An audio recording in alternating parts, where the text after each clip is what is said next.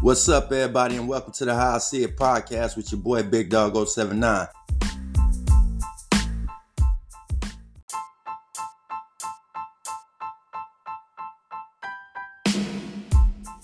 Thanks for tuning in.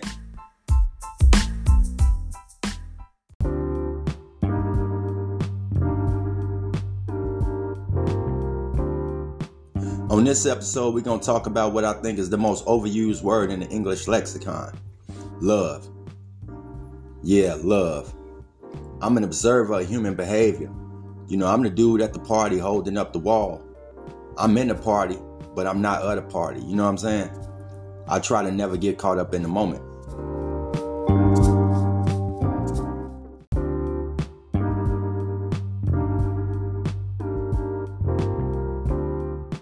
But anyway, yesterday was Valentine's Day, and there's always an overabundance of affection exchanged on Valentine's Day. But what does it all mean? Like in the year 2022, what's the value of the word love?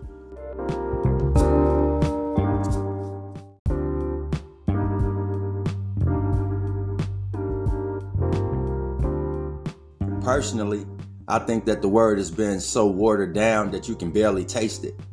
You know what I'm saying? It's like making some Kool-Aid and not having enough sugar. If you ever made Kool-Aid, you know exactly what I'm saying. And if you don't, then you probably don't even drink Kool-Aid.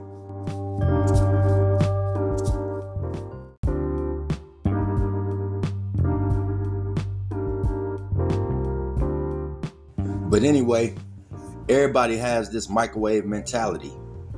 They want to be able to press one button and 3 minutes later had a perfect relationship. Yeah, you get what you want faster, but in the process of expediting the process, you compromise the nutritional value. And that's why more than 50% of marriages end up in divorce court. I think that love means something different today as opposed to what it meant maybe 20 years ago. Every day when I'm making my social media rounds, I see people in love one day and bashing their significant other the next. That's definitely not how that works. If you can hate someone that quickly, then it's safe to say that you never loved that person in the first place. A lot of times we mistake lust for love. Lust will dissolve way faster than love ever will.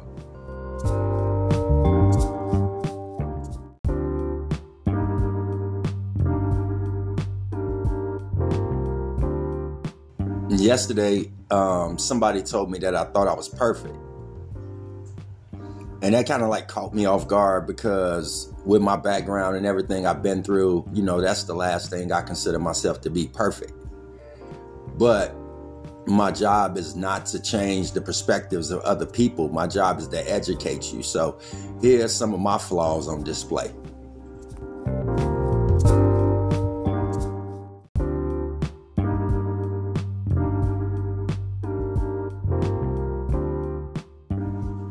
I sat in solitary confinement for 14 years, reading every book that I could get my hands on. I specifically wanted to be a better man when I got out of prison. I wanted to be a black man when I left prison. You know what I'm saying? I wanted to crush the stereotypes that says black men ain't fathers, black men ain't husband, or capable providers or anything else.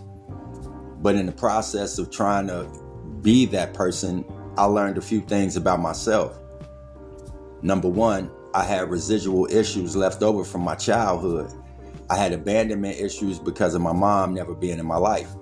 So unconsciously, I was still looking for a maternal figure.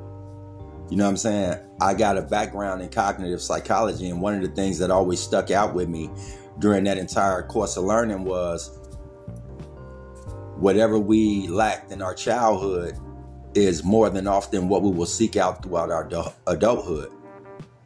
Because the need never leaves. We continue to age, but the need never leaves. So you end up chasing whatever it is that you didn't have in your childhood, whether it was you didn't have a dad or you didn't have a mom.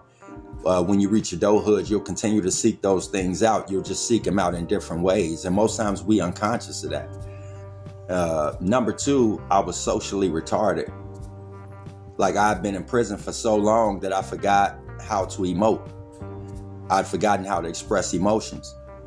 So that in itself crippled the chances of any healthy relationships. But I guess my point is, love takes a degree of preparation and self-inventory. Like, you have to be whole. You have to heal from your past.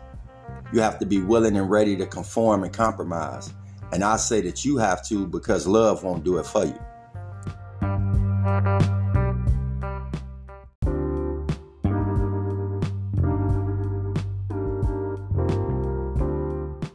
I think one of the biggest problems today is we looking for someone else to make us whole. And that's impossible. We approach love like that 2-part diamond pendant at K Jewelers. You know what I'm talking about? Where you one half and you looking for the other half. That concept is cute. Like, it make a really great commercial, but it's still unrealistic and unsustainable.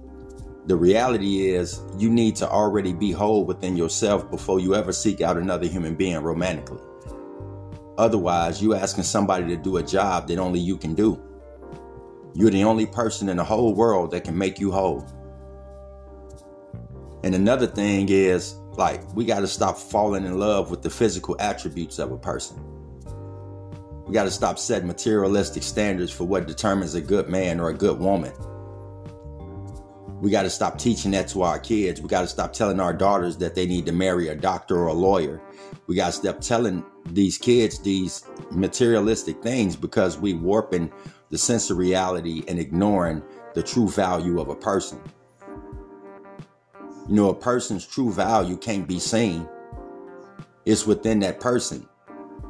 So if you're never taught to look beyond the physical or the external, you'll never really be able to see the true value of a human being. The value lies within that person. And that's also where your value lies. Not in the houses, the cars, or the businesses, but within the person. So before you set out to get to know another person, just make sure that you know yourself first.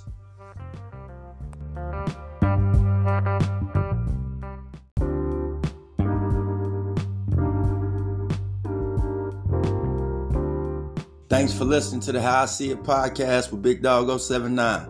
If you enjoyed the show, make sure you're following the program so you don't miss no future episodes, anything like that. And as always, I'm going to leave you guys with a quote. This one is from the book, The Laws of Human Nature by the author Robert Greene.